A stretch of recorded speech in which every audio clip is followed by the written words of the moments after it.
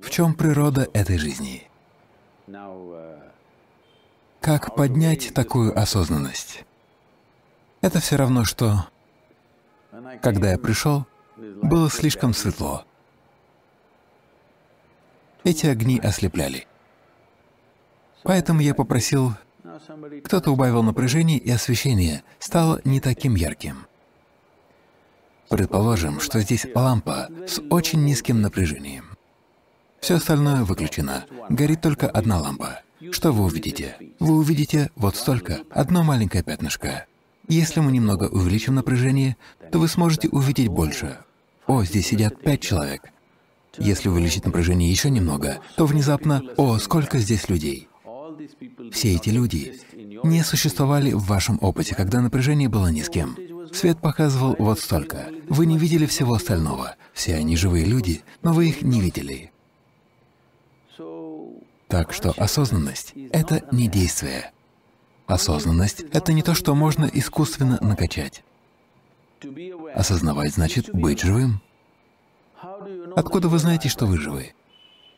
Только потому, что в какой-то степени осведомлены, не так ли? Допустим, вы бы заснули прямо здесь и сейчас. Вы бы знали, живы вы или нет. Мы знаем. Но будете ли знать вы? Вы не знаете, не так ли? Когда вы спите, возможно, вы мертвы. Вы не знаете. Только со стороны видно, что вы дышите, и мы знаем, да, она жива, она всего лишь спит. Но вы сами не знаете, живы вы или мертвы, не так ли? Сейчас вы знаете, что вы живы. Откуда? Потому что вы немного осознанны. Если бы вы стали еще чуть более осознанны, вы бы узнали еще больше. Если бы вы стали намного более осознанными, вы бы узнали гораздо больше. Для этого не нужно пытаться быть осознанными. Нужно лишь поднять напряжение. Для этого существует налаженный научный процесс.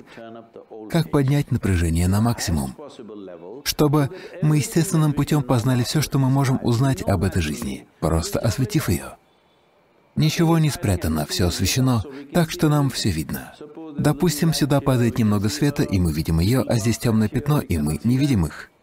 Да или нет? Но когда освещение хорошее, видно все, что здесь находится. Это требует усилий? Да? Требует ли это усилий? Где этот человек, где тот человек, это требует усилий? Нет. При хорошем освещении вам просто хорошо видно. Осознанность означает именно это. Если вы хорошо освещены изнутри, то вы видите все таким, как оно есть. Именно в этом контексте используется слово «свет». Просветление означает, что вы полностью освещены внутри себя. Возможно, лампочки и не видно, но вы залиты светом. Внутри вас есть все, что вам нужно увидеть. Как только вы познаете этот кусочек жизни во всей его полноте, вы узнаете, что все существует только так, как это происходит внутри вас, не так ли? Вы видите меня? Да? Даже если вы не слышите, вы меня видите? Просто покажите пальцем, где я. Вы ошибаетесь. Вы же знаете, что я мистик. Нет. Свет падает на меня, отражается, проходит через ваши линзы, отображая перевернутое изображение на сетчатке. Вы знаете, как это происходит, не так ли? Где вы видите меня прямо сейчас? Внутри себя. Где вы меня слышите? Внутри себя. Где вы видели весь мир? Внутри себя. Вы когда-нибудь испытывали что-то вне себя? Испытывали? Вы когда-нибудь испытывали что-то вне себя? Свет и тьма происходят внутри вас. Звук и тишина происходят внутри вас. Радость и страдание происходят внутри вас. Агония и экстаз происходят внутри вас. Вы никогда не испытывали ничего вне себя. Это так? Испытали ли вы что-нибудь здесь? Нет? Вы переживаете все так, как оно происходит внутри вас.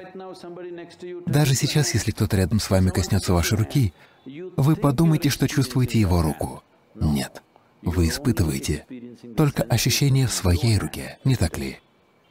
По самой природе вещей вы никогда не сможете испытать ничего, кроме ощущений внутри себя. Вы думаете, что видите звезды? Нет. Вы видите их только такими, какими они проецируются на небосводе вашего ума, не так ли? Вы не знаете, какие они, звезды. Вы знаете лишь то, что происходит внутри вас. Да или нет?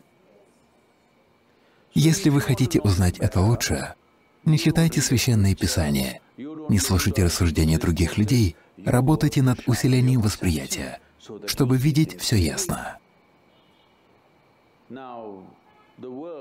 Мир отражается в зеркале вашего ума. Сейчас ваше зеркало немного искривлено. Вы когда-нибудь видели себя в кривом зеркале?